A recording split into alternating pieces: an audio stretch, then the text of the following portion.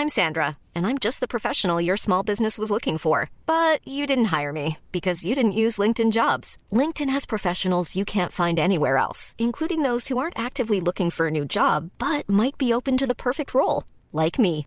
In a given month, over 70% of LinkedIn users don't visit other leading job sites. So if you're not looking on LinkedIn, you'll miss out on great candidates like Sandra. Start hiring professionals like a professional. Post your free job on linkedin.com/people today. Many of us have those stubborn pounds that seem impossible to lose, no matter how good we eat or how hard we work out. My solution is PlushCare. PlushCare is a leading telehealth provider with doctors who are there for you day and night to partner with you in your weight loss journey. They can prescribe FDA-approved weight loss medications like Wegovy and Zepbound for those who qualify. Plus, they accept most insurance plans. To get started, visit plushcare.com/weightloss. That's plushcare.com/weightloss. Vi är sponsrade av Länsförsäkringar. Det är vi. Jag har ju ett problem i livet, och det är ju att jag rent ekonomiskt är något av en fuck-up. Jag både tjänar för lite pengar och jag gör av med för mycket pengar. Och det finns ingen framförhållning, det finns inget sparande till mig själv, det finns ingen pensionsgrej som är så många som lyssnar skulle sätta kaffet i vrångstrupen när de förstår. Ja, de gör det nu. Ja, när de förstår hur illa ställt det faktiskt är. Däremot så har jag lovat mig själv att jag ska inte låta den här ekonomiska fuck-uppigheten, som jag kallar den, föras över på mina barn. This ends now, har jag sagt. Och dragit ett streck i marken med kolkrita. Tatuerat in ett streck har jag gjort. Och därför så sparar jag till barnen varje månad. Och vi har ett system, jag och Li, att Li sätter in pengar på ett konto varje månad och jag sätter in pengar på ett annat konto varje månad. Livet är föränderligt, löften bryts, men Länsförsäkringar finns där för alltid och kan hjälpa till, då bland annat med barnspar. Vi tackar Länsförsäkringar för att ni hjälper Nisse och andra att hålla sina löften. Och glöm då inte att Länsförsäkringar kan alltså hjälpa dig med bank, pension och försäkring. Tack så mycket.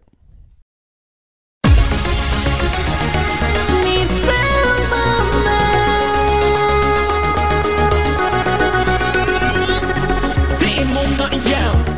Pappa på den glider fram högt över taken like a raven. It's time to get this party blazing.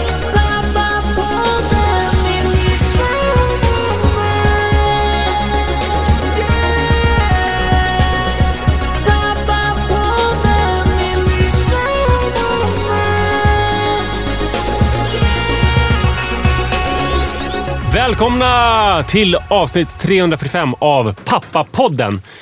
Och eftersom det här är en pappapodd så tänkte jag berätta om en papparelaterad sak för er, kära lyssnare. Det är nämligen så att igår så var båda barnen hemma hela dagen. Vi har varit det var inte söndag igår? Nej, det var måndag. Ja. Och vi har varit förkylda i familjen. Och jag tycker, alltså det har blivit lite lättare nu. Alltså nu har det blivit så här. Iris vill ju att jag ska avgöra om hon ska vara hemma eller inte. När hon vaknar upp, jag har ont i halsen och gråter lite. Ont i huvudet. Det första man säger då är så här, ska vi ta tempen? Och så antyder hon att ja, fast vad då, även oavsett vad tempen nu kommer visa så mår jag ju liksom inte bra. Och det håller jag med om. Jag tycker det är liksom ett gammaldags sätt att se på tillvaron och sjukdom, att det är bara termometern som ska avgöra liksom, för allmäntillståndet, och så där måste jag göra. Men då vill hon att jag ska avgöra, fast jag ska avgöra på ett bra sätt. Men det vill säga att vill hon vara hemma eller vill hon gå till skolan? Ja, men hon vill, så här tror jag, hon vill vara hemma fast efter att jag har sagt jag tycker att du ska vara hemma. Okay. Hon vill inte vara hemma så här, du borde gå till skolan. Nej, men jag vill vara hemma. Okej, var hemma då. Så att hon vill ha liksom rätt förutsättningar för att kunna. Hon vill att du ska säga, jag förstår att du verkar må jättedåligt, du får stanna hemma idag. Ja, det vill hon verkligen. Ja, det är det hon vill höra. Ja, och det hon inte vill höra, alltså hon vill inte att det ska bli någon konflikt kring det eller sådär. Och hon ville heller inte såklart bli ivägskickad till skolan. Det är ganska höga krav man ställer ändå på att man vill både ha rätt, men man vill också inte bli motarbetad, utan man vill att den liksom... Ja, men jag känner nog igen den grejen rätt mycket. Och det är nästan lättare att gå till skolan. Om man ska gå till skolan, då vill man ju så här... Att då vill hon ju också säkert att jag ska säga så här, men fan, du borde inte gå till skolan, Iris. Du ser rätt blank ut på ögonen. Vi pratade om igår, eller du och jag pratade om det här med när man springer lopp. Alltså att man kan komma, och jag pratade om tennis. Att man kommer in i en dålig vana, att man bryter lopp. Att det kan bli att man är samma som med tennismatcher. Att man känner efter för mycket till slut och så blir det så här, men då bryter man. Fast det är viktigt kanske att bara spela igenom. Jag är ju alltid rädd. Man är ju nästan aldrig hemma. Men jag är varje gång han antyder att han vill vara hemma så tror jag att han kommer bli en sån här hemmasittare. Ja, alltså någon som aldrig mer... Jag tror, heller. Nej, men någon som aldrig vill gå till skolan. Som igår så ringde han på förmiddagen för att, alltså helt obegriplig historia om något, de har lås, alltså de har skåp utanför klassrummet med skolböcker och där de också låser in mobiltelefonerna på morgonen. Och då har han ett kodlås och sen så har det hänt någonting. Jag misstänker att det är någon som har liksom lyckats luska ut hans kod och sen så öppnat hans skåp för att hans lås var inte där. Så han kunde inte låsa in, och då hade han då sa jag så här, för då var jag rädd att för jag hörde att han själv lite på rösten och att det här var väldigt jobbigt för honom. Men då ville jag bara så här, gjuta olja på vågorna, få honom gå in i klassrummet och fortsätta med skoldagen. Så jag peppade honom till det och sa, ta alla värdesaker med dig. Alltså ta mobilen och sånt, ha det liksom på dig så att det inte ligger liksom i ditt öppna skåp. Och så får du ta med imorgon, när du kommer hem i eftermiddag, så får du ett lås med nyckel. Så att, för då kommer, för jag har förstått att det här med kodlås har varit ett litet problem eftersom det kan krångla lite, och sen så har det liksom någon lärare har lyckats byta hans kod i någon sån här, när de ska hjälpa honom. Det har varit krångligt med det här kodlåset i alla fall. Men inte tillnärmelsevis lika krångligt som jag misstänker att det kommer bli för en av hans klasskompisar som har ett batteridrivet kodlås med fingeravtryck som måste laddas en gång i veckan. Som jag känner, det här kommer inte funka längre. Det är jävligt coolt, eller? Ja, det är coolt. Men då i alla fall så gick han in i klassrummet. Sen så en halvtimme senare så ringde han igen, och då helt plötsligt, det är också så här, när man är hemma... man vill inte bli störd av man vill inte bli störd. Men jag fattar inte vad som händer. För då är det så här, nu sitter mitt lås på den här personens skåp. Jag bara, men va? Det helt plötsligt sitter där och jag förstår ju inte vad som händer. Och då han har lektion, har liksom gått ut och ringer mig och jag ska vara någon slags sambandsroll och försöka förstå någonting. Och då sa han så här, jag har ont i magen, jag vill åka hem. Och min fröken sa att jag skulle ringa dig. Och det är också så här... Ja, och då lämpar ju hon det. Ja, men har hon ens gjort det? Det vet man ju inte. Alltså, jag har ju ingen...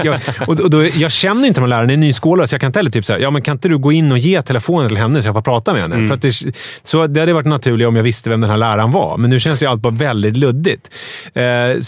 Men då är jag nu så här, trots att jag är rädd att han kommer bli den här hemmasittarpersonen som kommer sitta och spela någon sån här dataspel hela dagen och inte gå till skolan, så kände jag ändå så här, gud, jag måste skapa goda cirklar. Jag får inte cringea till där. Så då sa jag så här, ja men om du mår dåligt i magen och så klart du får komma hem. Kan du gå in och kolla med din fröken igen, eller om jag ska prata med henne eller någonting. Och sen så klickade han mig så in upp en stund och bara, ja men jag kan åka hem, säger hon. Jag bara, okej. Ja. Och sen så kom han hem. Och det jag ville säga med det här var uppenbarligen bara att det väcktes någonting i mig när du berättade det här. Att då är jag så rädd. För att i morse, som ett brev på posten, så ville han inte gå till skolan. Nej. Då var det liksom, nej jag vill inte gå, det var kaos. Så det hela slutade med att han har liksom åkt buss nu själv till skolan. Vi har lämnat honom vid bussen och så har han åkt själv. Men nu fick liksom köra honom med bilen för att han skulle komma iväg överhuvudtaget. Fan vad jobbigt. Och vad sa han då? Jag vill inte gå till skolan. Ja. Du måste gå till skolan. Och vad sa han då? Ja, men då börjar ju det här lirkandet att det är så här, vi måste komma dit och sen så kan man ju ändå, nu går jag ju i fotboll, så kan man ju ändå locka med det här att idag är det fotbollsträning och sådär. Så till slut kom han iväg, tror jag. Li har i alla fall kört iväg med honom i bilen. Med Iris igår så var det så. Nej, men jag tror att också så att hon skulle också kunna tänka sig att gå till skolan om jag erkänner hennes sjukdom så här att Iris, stanna hemma, du är blank på ögonen. Då skulle hon ju kanske kunna säga, nej fan jag går till skolan. Okej. Kanske, men hellre det än att jag säger att du får inte stanna hemma och så går du inte till skolan. Alltså, så det finns många olika nivåer på det där. Men det jag förklarade för henne igår att så, man kan ju vara förkyld Jag sa till henne att jag har varit förkyld under helgen och det har gjort att så här, gud vad tråkigt att jag har varit förkyld. Jag har känt mig hängig och ledsen och varit lite febrig, men jag har ändå gått på liksom en utbildning och spelat in tv och så här, för att helt enkelt man måste göra det. Men det jag inte har gjort är att jag inte sprungit någon intervallpass och jag ställde in Stockholm halvmaraton. Och du har försakat det roliga, men ändå gjort det som du måste göra. Exakt, och så är det väl när man går i skolan att det finns sjuk, då får man inte vara där. Men sen så finns det lite förkyld och hängig. När man går dit, man kanske leker lite lugnare på rasterna och man går inte på skolidrotten. Typ. Men vi kom i alla fall fram till att hon skulle vara hemma. Och det blir ju liksom lätt nu att fatta det beslutet på något vis, eftersom det var annorlunda att vara hemma och ta hand om en 2,5-åring som skulle underhålla sig hela dagen. Då behövde man liksom ställa in allting. Nu är det så att jag kan jobba på ungefär som vanligt och ta möten och sådär. Rut dock fick väldigt ont i huvudet. Så att, i samma veva bara? Ja, när det här kom upp till ytan? Ja, och vilket var rimligt för att det har varit ett av mina förkylningssymptom. Ont i huvudet, jag har haft väldigt mycket. Så att båda fick stanna hemma. Och det som var så jävla fantastiskt var att jag gjorde i helgen en väldigt bra och en väldigt dålig sak. I fredags, jag har ju berättat om min lördagsstädning, att jag älskar det att på förmiddagen på lördagar städa jättemycket och sen känna den här lördagsfriden och känna mig duktig. Nu i helgen kunde jag inte göra det för jag skulle på utbildning och inspelning och allting. Och jag visste att jag skulle vara borta i princip hela helgen på dagtid, både på lördag och söndag. Jag visste också att Sara skulle ha sin bror och brorsans nya flickvän och deras barn över på middag på lördag kväll. Och att jag inte skulle kunna bidra alls till den middagen. För du skulle komma hem direkt från utbildningen. Exakt, och så förstod jag att det här skulle kunna vara en situation där Sara känner att jag måste göra fint. Jag måste laga mat. Min man har dragit. Det ser ut som skit här. Så du bestämde för att göra den här städningen. Det bar ju verkligen emot på fredagskvällen. Jag började strax efter 7. Sara däckade med barnen så att hon missade det största av min städinsats. Jag höll på i 3 timmar eller någonting. Jävlar! Ja, men det var rätt smutt. Det fanns rätt mycket att göra. Det fanns många grejer att polera. Ja, det gjorde det. Och ändå hann jag faktiskt inte allt på jag hann inte allt på de här 3 timmarna. Nej. Jag hann inte med köksluckor till exempel. Det är helt sjukt att vem har du blivit och vem har jag blivit som blir chockad över din städning? Jag städar ingenting längre. Nej, då gör någon annan det. Det ser rätt äckligt ut rätt fort i ett hem. Ja, alltså nu är det ju toalettdags. De har inte städat sedan förra helgen. Ja, det blir ju rätt grisigt rätt fort alltså. Ja, jag tycker det går på en dag. En dag? Ja, men folk som spottar tandkräm. Ja, men det får man ju göra. Ja. Alltså, men det räknar inte jag som en städning. Att man sköljer bort lite tandkräm med handfatet. Ja, man måste gå och pilla. Man kan inte bara lämna det. Nej. Men i alla fall så det var ju en bra sak. Att jag var förutseende. Att jag såg så att Sara skulle kunna vara glad med nästa dag. Att jag hade bidragit eftersom jag skulle vara borta. Det som jag gjorde som inte var så bra, det var på morgonen när Sara låg och halvsov och jag skulle sticka iväg till en utbildning. Så sa jag städade till sent in på kvällen igår. Så nu behöver du inte tänka på det. Men nu kanske du har tid att ta tag i de här klädhögarna i arbetsrummet. Ändå rimligt sagt. Tycker du? Ja, det tycker jag verkligen. Ja, alltså det blev ju... Om det är så som du... Alltså som du la upp det nu. Om det var så exakt så tycker jag inte det var något konstigt i den. Jag har städat igår kväll. Kan inte du ta undan grejerna i arbetsrummet? Ja, ja men vad bra. Du kanske du är på min sida. Nej, men det känns inte... Nej, men för det som hände då var ju såklart att, för det var också så här, hon var typ nyvaken, att hon blev ju inte så glad för min städning som hon blev irriterad på att jag var liksom uppfordrande kring det här med att hon skulle... Men du la inte upp det som att det var så uppfordrande. Det kan ju vara så att det kanske finns någon bakgrund. Uppfordrande. Nej, men så här, bakgrunden är väl att det har varit en avställningsyta och hon har öst in kläder där liksom. Ja. Och att det har legat där länge så man inte riktigt kunde använda det rummet på sistone. Men då är det väl så här, tror jag. För, en annan bakgrund är såklart att hon gör ju massa andra saker. För typ 2-3 veckor sedan så sorterade hon massa i förråden och så såg till att vi fick ordning. Jo, men jag tänker att om det är så här att det är en oreda i arbetsrummet, för det har ju varit kaos i mitt arbetsrum också, eller i arbetsrummet hemma hos oss. Och då, liksom, när Lido säger till mig att så här, ja, men nu får du ta tag i det här. då har ju det varit en ångestpuck hos mig. Vilket gör att jag då reagerar men så var det med taggarna utåt. Också. Att det, liksom inte, det är inte bara så här... Ja, självklart ska jag göra det. Oj, det har jag missat. Utan det är så här, det är förknippat med ganska mycket. Jag vet, jag måste ta tag i det här. Kan hålla käften! Det är lite mer så. Nej, riktigt så otroligt var ju inte så. Men hon tyckte... Alltså inte heller. Det gjorde att hon blev mer arg på det här att jag tyckte hon skulle fixa arbetsrummet än glad över att jag hade städat. Så att om jag hade haft det jag borde gjort kanske, om jag hade väl bara en mysig tur, så hade jag pussat henne på pannan och sagt hej då älskling. Och sen hade hon vaknat och bara, va? Varför luktar det grummet tvättsåpa och är helt blänkande rent här? Ja, fast risken är ju att... Jag tycker det är svårt med... Min sån grej är ju att jag är ju den som alltid viker undan tvätten. Och Li är... Det gjorde jag också. Vek väldigt mycket tvätt och därför tog det så lång tid också. Att jag ändå inte för det tar ju tid alltså. Ja. Men Li är väldigt bra på att berömma det. Alltså, och det är också min grej att försöka att så fort hon har gjort någonting fint att liksom uppmärksamma det och ge henne erforderligt beröm. I den mån jag ser saker. Alltså jag har ju en förmåga att, eftersom jag inte ser saker... köksluckorna. Ja, det skulle jag nog inte se om de städades. Det skulle vara skitsvårt ju. Men tvätt är ju väldigt sådär... Det stod 3 IKEA-kassar här med ren tvätt skrynkligt på golvet. Nu är de borta och det är i mittskåpen. Det är en väldigt tydlig visuell förändring. Men där har det varit nu några gånger när hon inte ser det. Och då blir jag så här, just det, jag vet tvätten förut, så du det? Och då säger men gud! Eller så får jag något syrligt. Så har det också varit nu. Så här, jag ser ju ändå ingenting i det jävla skitrummet. Alltså, jag går ju aldrig in där. För att det brukar ställas in i arbetsrummet. Smutsvätten. Men i alla fall så... Det är många nivåer i den här kommunikationen kring städningen. Märker du det? Att det är som en toppen på ett isberg. Vad man säger och vad man egentligen säger. Men verkligen, för att så här, det som var dåligt nu var ju att jag fick ju inget beröm. Utan jag fick ju att Sara tyckte att jag var... otrevlig. Men ville du ha beröm? Ja, det är klart. För att egentligen, alltså när du sa... Det är klart jag vill ha beröm. När du sa till henne, jag har städat, plockat under arbetsrummet. Kan det vara så att du egentligen sa så här, jag har städat, har du sett hur fint det har blivit? Och att, det kunde hon inte rimligen ha sett, för att hon låg i sängen. Ja, just det. Men alltså, jag tänker vad man säger så här, jag har städat, ge mig bekräftelse för det. Det var det du sa. Och hon svarade på frågan då om städad, då svarade hon så här, jag har sån jävla ångest för det där rummet. Jag måste ta tag i det, jag vet det. Jag hör vad du säger. Alltså att om man försöker tänka vad undertexten var någonstans. Ja, men det är nog rimligt att tro. Men så åkte jag iväg på utbildning i alla fall. Sen kom jag hem på kvällen efter utbildningen, varit på Stockholm Marathon och spelat in.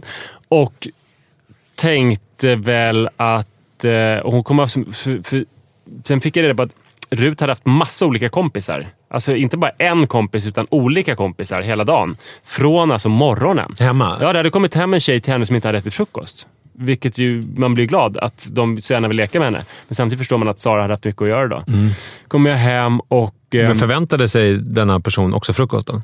Det tror jag inte. Nej, jag tror det fanns medskick att personen kom med typ en ränsel liksom. Jaha. Ja, med frukost med sig. Dukade upp tog fram en Unica-box och en kaffetermos och satte sig i vardagsrumsgolvet. Det är ganska gulligt, eller hur? Att de har det så nu. Barnen. Det var väldigt ovanligt. Nej, men jag förstår att Sara har haft mycket att göra, så att jag såg så här, okej, det sårlades och det var folk hemma hos oss när jag kom in. Jag såg fasen var bra, liksom, hallen är fortfarande inte sönderbombad. Ordningen verkar vara intakt. Smög upp. Och det var på lördagen när det också då skulle vara en middag för exakt, din middag svåger. Pågick när jag kom hem. Okay. Jag gick upp på övervåningen för att ta mig svettiga kläder. För jag hade cyklat. Och tänkte att här kommer det inte ha hänt någonting. Sen bara, det är skinande jävla fint. Alltså, det är så jävla snyggt. Arbetsrummet. Vi har ett arbetsrum igen första gången på månader. Barnens rum är perfekt ordning. Det är så här snyggt bäddat. Alltså perfekt. Så snyggt som bara Sara är förmögen att bädda. Alltså hon har så mycket i sig. Jag blir så jävla lycklig. Och då är det man aldrig kommer få veta då. Det är så här. Skulle hon gjort arbetsrummet i alla fall? Ja, just det. För att om det är så att hon gjorde det för att jag hade varit uppfordrande på morgonen, då tar jag ju hellre att inte få något beröm för städningen men få ett schysst arbetsrum. Eller så är det så att hon hade gjort det i alla fall, men hade haft trevligare gjort. Men vad tror du med handen på hjärtat? Jag har faktiskt absolut ingen aning. Och vad sa du till henne då? För det blev också problem. Jag bara, när jag stod där uppe på övervåningen och satt där nere, jag bara, sa det hur fint det är? Och hon bara smög upp, säg inte att det är så fint. Alltså för då, hon vill ju liksom inte att de ska förstå hur... Det är bortkastat om de fattar att det var värsta bombnedslaget. Ja. Så här ser det alltid ut här. Men vadå älskling? Jag bara vek undan 3 skjortor som låg där. Exakt. Så det var ju ganska roligt. Men, han är så knäpp man. Jag förstår inte vad han pratar om. Nej, men så det är som att vi har fått ett mycket större hem nu. Och det gjorde ju att igår när barnen var hemma så kunde jag köra Olof Lagercrantz-livet. Ja. Att jag låste in mitt arbetsrum. Det som är jobbigt då, alltså mina arbetsdagar är... Det är så roligt att vi bara säger Olof Lagercrantz-livet. Ja, men att man stänger dörren om sig. Nytillkomna poddlyssnare får lyssna på alla andra avsnitt så förstår ni referensen. Den gamla pappatypen tänker vi att man låser om sig, barnen får knacka och man får liksom inte störa pappa som sitter och jobbar med något viktigt. Jag jobbade ju en del, men ibland, som jag alltid gör när jag sitter och jobbar, så glider jag över till Facebook eller kollar vad Trek har släppt för cyklar för 2020. Och bara, gör Shrek cyklar också? Shrek kanske gör cyklar, men jag tänker att man ska ha en Trek-domain. Jag funderar på vad jag ska växla upp mig till. Jag tror du sitter som vanlig människa sitter vid sitt skrivbord på jobbet. Ja, alltså jag jobbar mycket. Ibland så får jag iväg någonstans. Men problemet är så att jag blir så medveten om när barnen är hemma att jag far iväg. Ja, du tänker att då borde du göra bara nyttiga grejer. Om jag sitter bakom en stängd dörr i ett arbetsrum, då... Alltså för det där är ju tid. Det där är ju liksom försvunna diamanten-tid. Du pratar om spelet nu? Ja, vi hade ju kunnat spela Kalaha eller försvunna diamanten eller liksom umgås. Men en samhällsfråga då. Alltså, det kanske du får välja själv om du vill svara på. Men räknar du det som en vab? Eller räknar du bara som att de är hemma? Jag räknar bara som att de är hemma. Ja. Alltså för då tänker jag, alltså om jag har... Jag tänker att jag går på Försäkringskassan. Alltså om jag anmäler vab, alltså som frilansare, då kan jag inte jobba i den utsträckningen som jag tänkt innan. Då får jag dåligt samvete. Men om jag inte anmäler vab, alltså jag anmäler liksom till Försäkringskassan att jag är hemma med sjukt barn. Men man är ju det verkligen... Får man anmäla någon som går i 4? Alltså får man pengar för det? Det får man inte. Jag vet inte fan vad gränsen går. Jag går där vid 10 någonting. Jag blir osäker i alla fall. Men med Jojo är det här inget problem. För Jojo kan jag ju inte jobba när han är hemma. Han kräver ju så mycket av mig hela tiden. Så där blir det ju vab. Men jag är väldigt osäker på allt sånt här som har med myndighetsgrejer att göra. Så det är möjligt att jag inte ens... Man är ju aldrig sjuk. Så men det jag tar med mig var att det var så himla tillfredsställande. Gå upp i sin kopp kaffe, sätta sig vid ett skrivbord. Jag satte igång liksom och gjorde så här, saker som var bra och viktiga och tillfredsställande på alla sätt. Men sen liksom att jag är så jävla dålig på att stänga dörren för att jag bara tänker på varenda sekund som inte är jobb borde ju faktiskt läggas på barnen då. Så att jag är inte riktigt där. Gud, jag är ju... Alltså mannen, när han kommer hem från skolan, då sitter jag ju oftast och jobbar. Och då säger vi hej och så snackar vi lite grann. Och jag kanske fixar en macka beroende på lite grann på vilket humör han är på. För ibland är han sprudlande glad och är helt häftig och nice och så där. Då fixar han eget mellis och så. Men ibland så märker jag att han behöver lite hjälp. Men sen kan jag ju gå in och ofta då kan jag ju stänga om och vila i 20-25 minuter. Men det är en annan grej det här. Det är ju inte att jag är hemma och vabbar då. Det är att han kommer hem från skolan. Men sen ska jag säga att det blev ju ändå så blir alltid grejer som... Jag gjorde ju lunch åt dem och hjälpte med undertråden i symaskinen eller sådana där saker. Det var jag inte så duktig på kan jag säga. Symaskiner, jag är rädd för dem alltså. Vassa grejer. Men det var det om det. Jag ska bli bättre. Nu när kläder är borta så ska jag utveckla min Olof Lagercrantz tillvaro. Mom deserves the best, and there's no better place to shop for Mother's Day than Whole Foods Market. They're your destination for unbeatable savings, from premium gifts to show-stopping flowers and irresistible desserts. Start by saving 33% with Prime on all body care and candles. Then get a 15-stem bunch of tulips for just $9.99 each with Prime. Round out Mom's menu with festive rosé, irresistible berry chantilly cake, and more special treats. Come celebrate Mother's Day at Whole Foods Market. Ready to pop the question? The jewelers at BlueNile.com have got sparkle down to a science with beautiful lab-grown diamonds worthy of your most brilliant moments. Their lab-grown diamonds are independently graded and guaranteed identical to natural diamonds. And they're ready to ship to your door. Go to BlueNile.com and use promo code LISTEN to get $50 off your purchase of $500 or more. That's code LISTEN at BlueNile.com for $50 off. BlueNile.com, code LISTEN.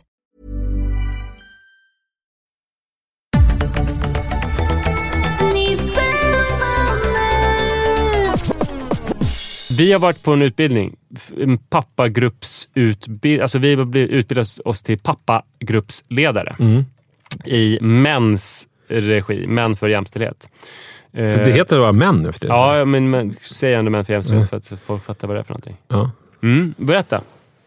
Du hade någon... Ja, jag hade men det som jag tänkte på där när vi var tillsammans i sådana sammanhang, det var att jag fick samma blick på dig som man kan få när man, vi pratar om det i podden, när man är på fest med sin fru. Ja. Alltså, förstår jag menar? Att det är... om det är bra i förhållandet så är det så att man blir lite kär i sin fru igen. Ja. För att, gud vad snygg och rolig hon är. Ja. Och hon har smink på sig och hon får folk att skratta och sådär. Precis så kände jag för dig. Är det sant? Ja. Alltså, för att jag tycker... Ja, du var ju jävligt snygg också, men jag var ju kanske väldigt ytlig då för att du hade så här mossgröna byxor och en alltså, ja, jag var mer snygg. Mossgrönt varje dag. Först en mossgrön flanellskjorta som var så jävla sexig och sen mossgröna, andra dagen har du mossgröna chinos på dig. Ja, men hade du väst och du såg bara... Men hade jag inte med de mossgröna chinosen tillsammans? Jag kommer inte ens ihåg vad jag hade på mig. Nej, det hade varit konstigt att ha mossgrönt på mossgrönt. Det hade du lyckligtvis inte. Vad hade men jag hade jeans första dagen. Ja, och du var så lumberjackig och liksom het. Ja, nice. Vad gullig du. Jag lade inte märke till så mycket hur du såg ut. För du var mest hade på dig typ, jag vet inte, kläder. Du hade på någon luvtröja från de här, vad heter de? Houdini. Ja, 2 olika Houdinis hade jag. Ja. En ganska tunn och en ännu tunnare. Du var lite funktionig. Nej, men alltså jag var mer att det var när det blir såna här, som det alltid blir i såna sammanhang, lite liksom vaga diskussioner kring olika saker. Som jag kan ha lite svårt. Jag kan ha lite som svårt det för dem. Föräldramöten också. Ja, man ska köra en runda och folk bara räcker upp handen och säger saker som man känner så här, varför räckte du upp handen? Alltså, typ så kan man känna. Ja. Så känner jag inte nu räckte upp handen. Ja, för då kände jag så här, gud, äntligen, här är någon som säger något jävligt skarpt och vettigt och smart. Och som sammanfattar. Så kände jag. Och då kände jag så här, gud, vilken ynnest det är att få jobba med honom och få vara med honom. Det tyckte jag var härligt. Det var ju lite fusk kan man säga, eftersom det skulle handla då om jämställdhet och om pappaskap och sådär. Och det är ju någonting som jag har jobbat hyfsat mycket med de senaste 6-7 åren. Ja. Men det spelar ingen roll. Alltså, det är väl härligt med att någon kan någonting. Men sen så slår det ju mig ändå när man är i sådana... Det är väl länge sedan jag var i den här typen av situation. Hur pass mycket folk ändå bara räcker upp handen och öppnar munnen och ser vad som händer. Alltså att det liksom är... Det är väldigt ofta som folk bara inte har någon agenda alls med det de säger, utan börjar liksom dra någon anekdot typ från sitt liv. Alltså bara, helt plötsligt så har det gått 4 minuter och vi har diskuterat någonting och sen så börjar någon bara prata rakt ut om någonting som jag känner så här... Ja, jag förstår att du behövde säga det där, men varför gör du det nu? Men jag tänker också på... Jag kan förstå precis psykologiskt vad som händer. Man är i ett sammanhang där det pratas om saker som man kanske inte så jätteofta pratar om och får möjlighet att prata om. Och då dyker det upp saker i hjärnan och så vill man säga det. Jag kan verkligen förstå det. Men jag kan också bli konfunderad av det. Men jag är mest imponerad av de som inte säger någonting. Alltså det fanns ju folk som... Alla pratade i de här små gruppsdiskussioner och sådär, men inför hela gruppen, det fanns ju några som aldrig sa en enda grej. Ja. Även folk som gillade att prata när man hade mer fika och sånt där. Som var pratare, men som inte sa någonting i stora gruppen. Ja, men jag tänker att du och jag pratade ändå, hur upplever de en hel helg av att lyssna på alla andra som pratar och aldrig prata själva? Ja, antingen är de att de är blyga och tycker att det är jobbigt, eller så är de väl bara... Gud vad jag inte tänker öppna munnen här. Det känns ju bara onödigt. Men jag tänkte på det under helgen att det är nog så att du och jag pikar i livet just nu. Aha. Gud vad härligt. Det vill jag gärna känna också. Ja, nej, men man kan sluta sig till det för att hur mycket eller lite man pikar kan man mäta i hur mycket eller lite man måste positionera sig. I en grupp av främlingar. Ja. Just det. Till exempel då när gick gymnasiet, då var nog då pikade jag som minst. För då behövde jag positionera mig som mest. Just det. Till exempel så kunde jag inte läsa Svenska Dagbladet på tunnelbanan för att jag var rädd att folk skulle tro att jag var höger.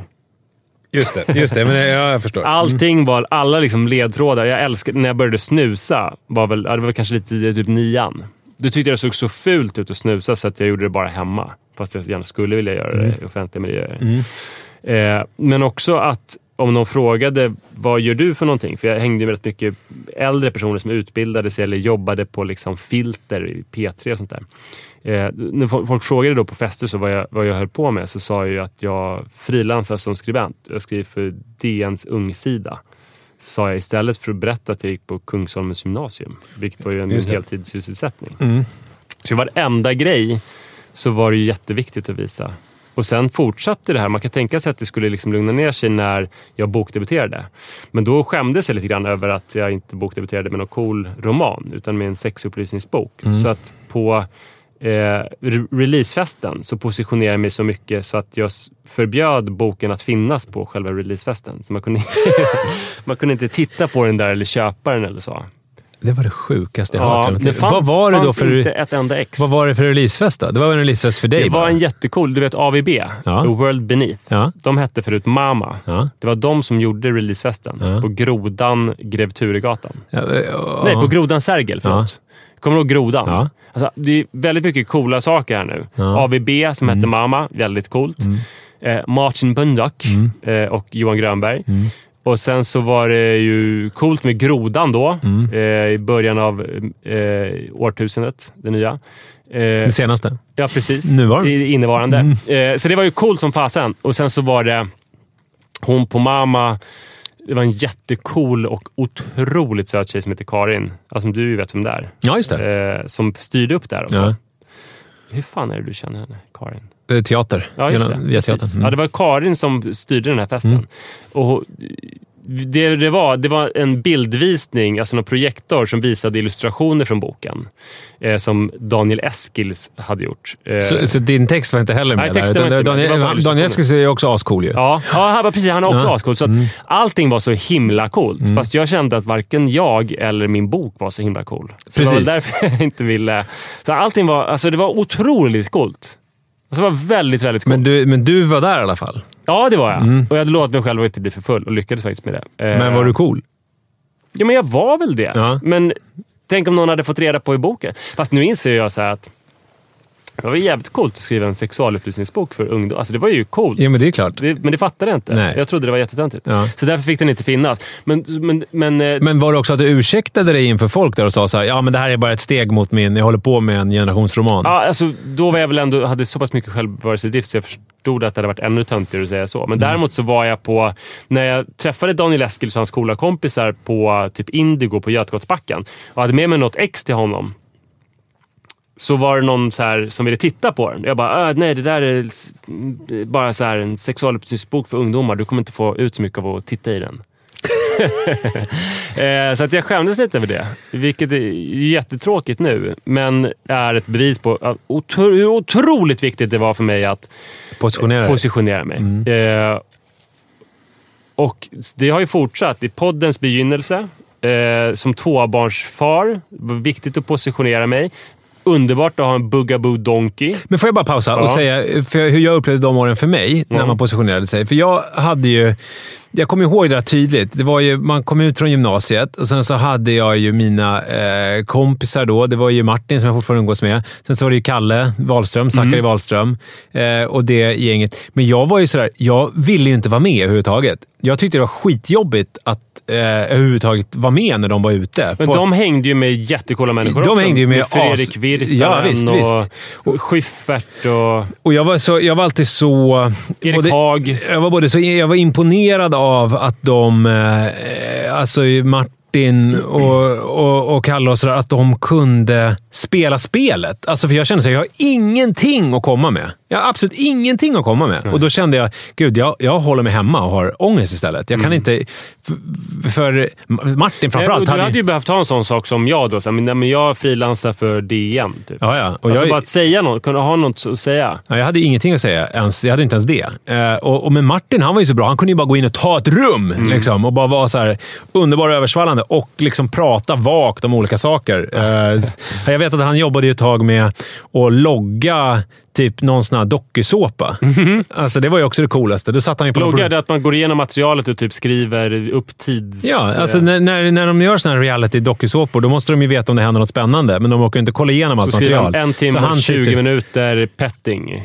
Ja, han sitter ju och skriver ner allt som händer och all dialog liksom. Så här, Kalle går dit, liksom Pelle går dit. Det är lägsta trappsteget i... Absolut lägsta.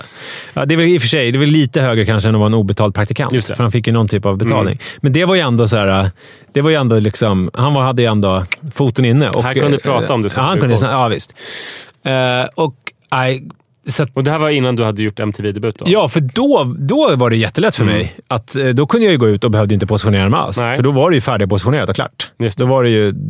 Så då blev du lugnare? Då blev jag mycket lugnare. Jag var ju lugn innan också när jag var ute, för jag var ju aldrig ute. Det finns ju de som får strålkastarljuset på sig. Vissa blir ju liksom lugnare av det och trevligare. För de kan kosta på sig det och slippa positionera sig. Men den andra blir dryga och diviga. Just det. Som ett exempel är min gamla skolkompis Rebecca Ferguson. Just det. Som nu har blivit jättestor. Men alltså jag har ju alltid älskat henne. Men när hon var med i en dokusåpa nu i 9:an så var det som så här... att liksom så här, hon sänkte axlarna och andades och var bara lite skönare att hänga med. Liksom. Just det. För att hon behövde inte positionera sig på samma sätt. Exakt. Ja. Och sen så flyttade hon till Österlen och bara vilade i det där. Och bara slapp och positionera sig. Ja, men jag ville bara liksom dra en parallell till hur det var för mig de här åren. Men precis, och då hade väl du exakt samma sak. Bara att jag tyckte att jag hade någonting liksom, som jag kunde säga. Du hade ju garanterat någonting. Jag hade tyckt att i den där tiden hade jag inte kunnat prata med dig alls. Nej. Men det hade du kunnat när du började på MTV. Ja, det hade jag verkligen kunnat. Nej, men sen så... Sen så har det ju fortsatt på liksom olika konstiga sätt. Alltså det här med yrkesliv har jag väl lite grann tonat ner då. Men alltså att man måste positionera sig i Aspuddsparken. Att liksom, men jag har inte bara det här barnet som du ser framför dig. Utan jag har ett barn hemma också. Ja, just det. Skitviktigt. Och nu finns det väl andra sätt som man positionerar sig på som jag kanske inte riktigt... kommer på nu, ser för alla trän. För jag tycker nog fan att jag lugnar ner mig lite. För att beviset då på att vi är exakt där vi borde vara, det är att jag tycker att alltså nu, när man träffas i en sån här grupp med främlingar så är det som att alla vill droppa någonting från sina liv som visar att jag har en viss erfarenhet av de sakerna som vi pratar om. Jag kan det här och det här. Men vet du, jag tror inte att alla har det. Nej, jag tror att alltså, du och jag, i alla fall jag, söker nog det hos andra. För jag tänker att alla andra funkar som jag. Så, att vi är sådana som personer. Ja. Men det har jag lärt mig med åren och genom livet. Att jag tror att du och jag, eller i alla fall jag, är undantaget. Jag tror att många behöver inte positionera sig på samma sätt. Nej, det är kanske så. De bara säger saker utan en agenda.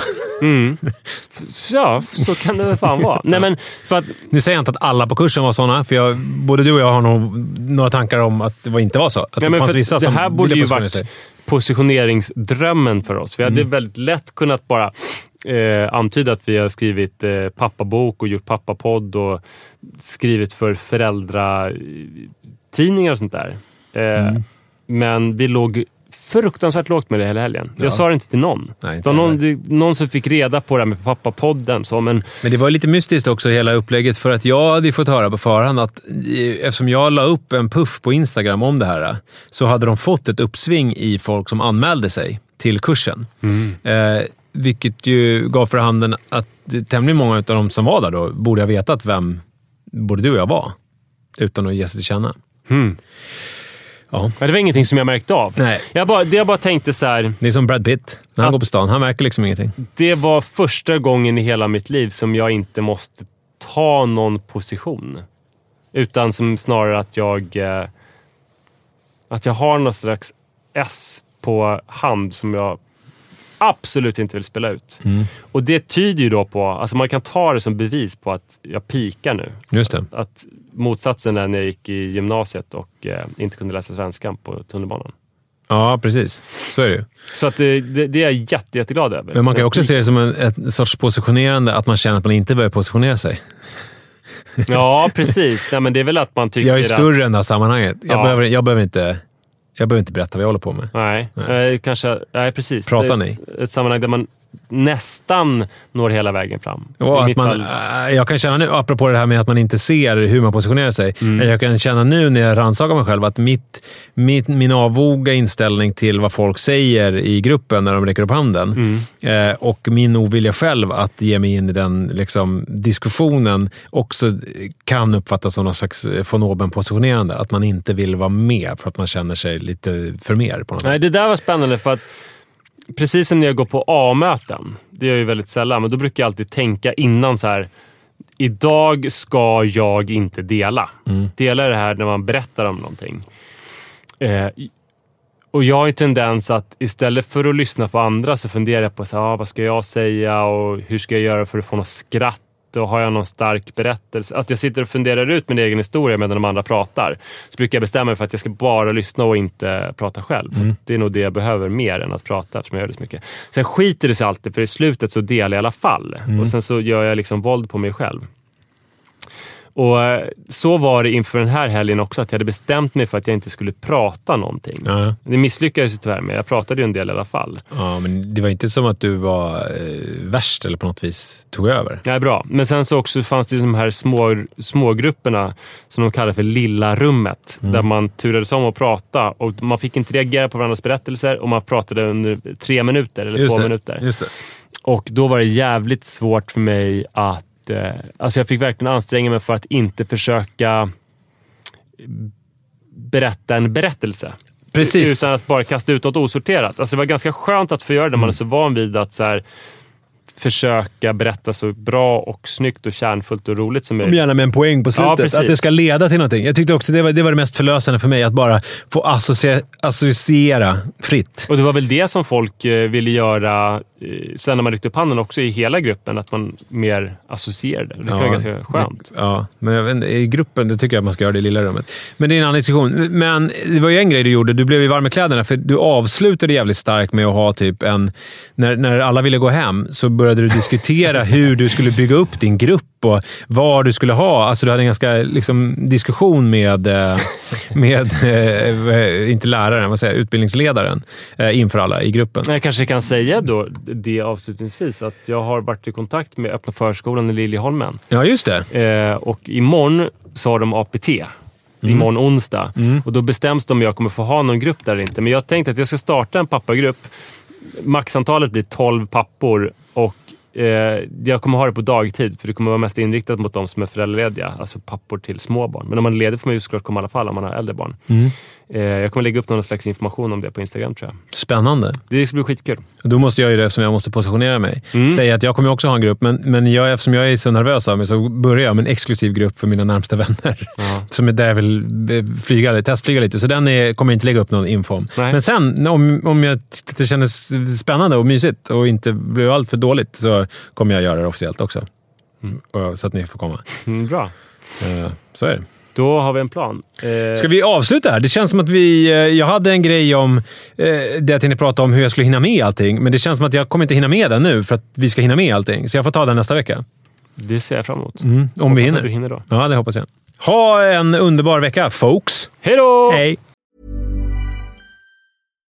Hi, I'm Daniel, founder of Pretty Litter. Cats and cat owners deserve better than any old-fashioned litter. That's why I teamed up with scientists and veterinarians to create Pretty Litter.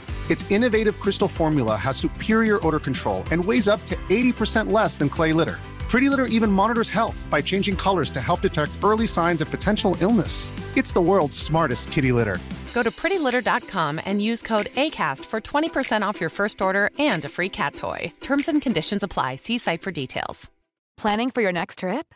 Elevate your travel style with Quince. Quince has all the jet-setting essentials you'll want for your next getaway, like European linen, premium luggage options, buttery soft Italian leather bags, and so much more. And is all priced at 50 to 80% less than similar brands. Plus, Quince only works with factories that use safe and ethical manufacturing practices. Pack your bags with high-quality essentials you'll be wearing for vacations to come with Quince. Go to quince.com/pack for free shipping and 365-day returns.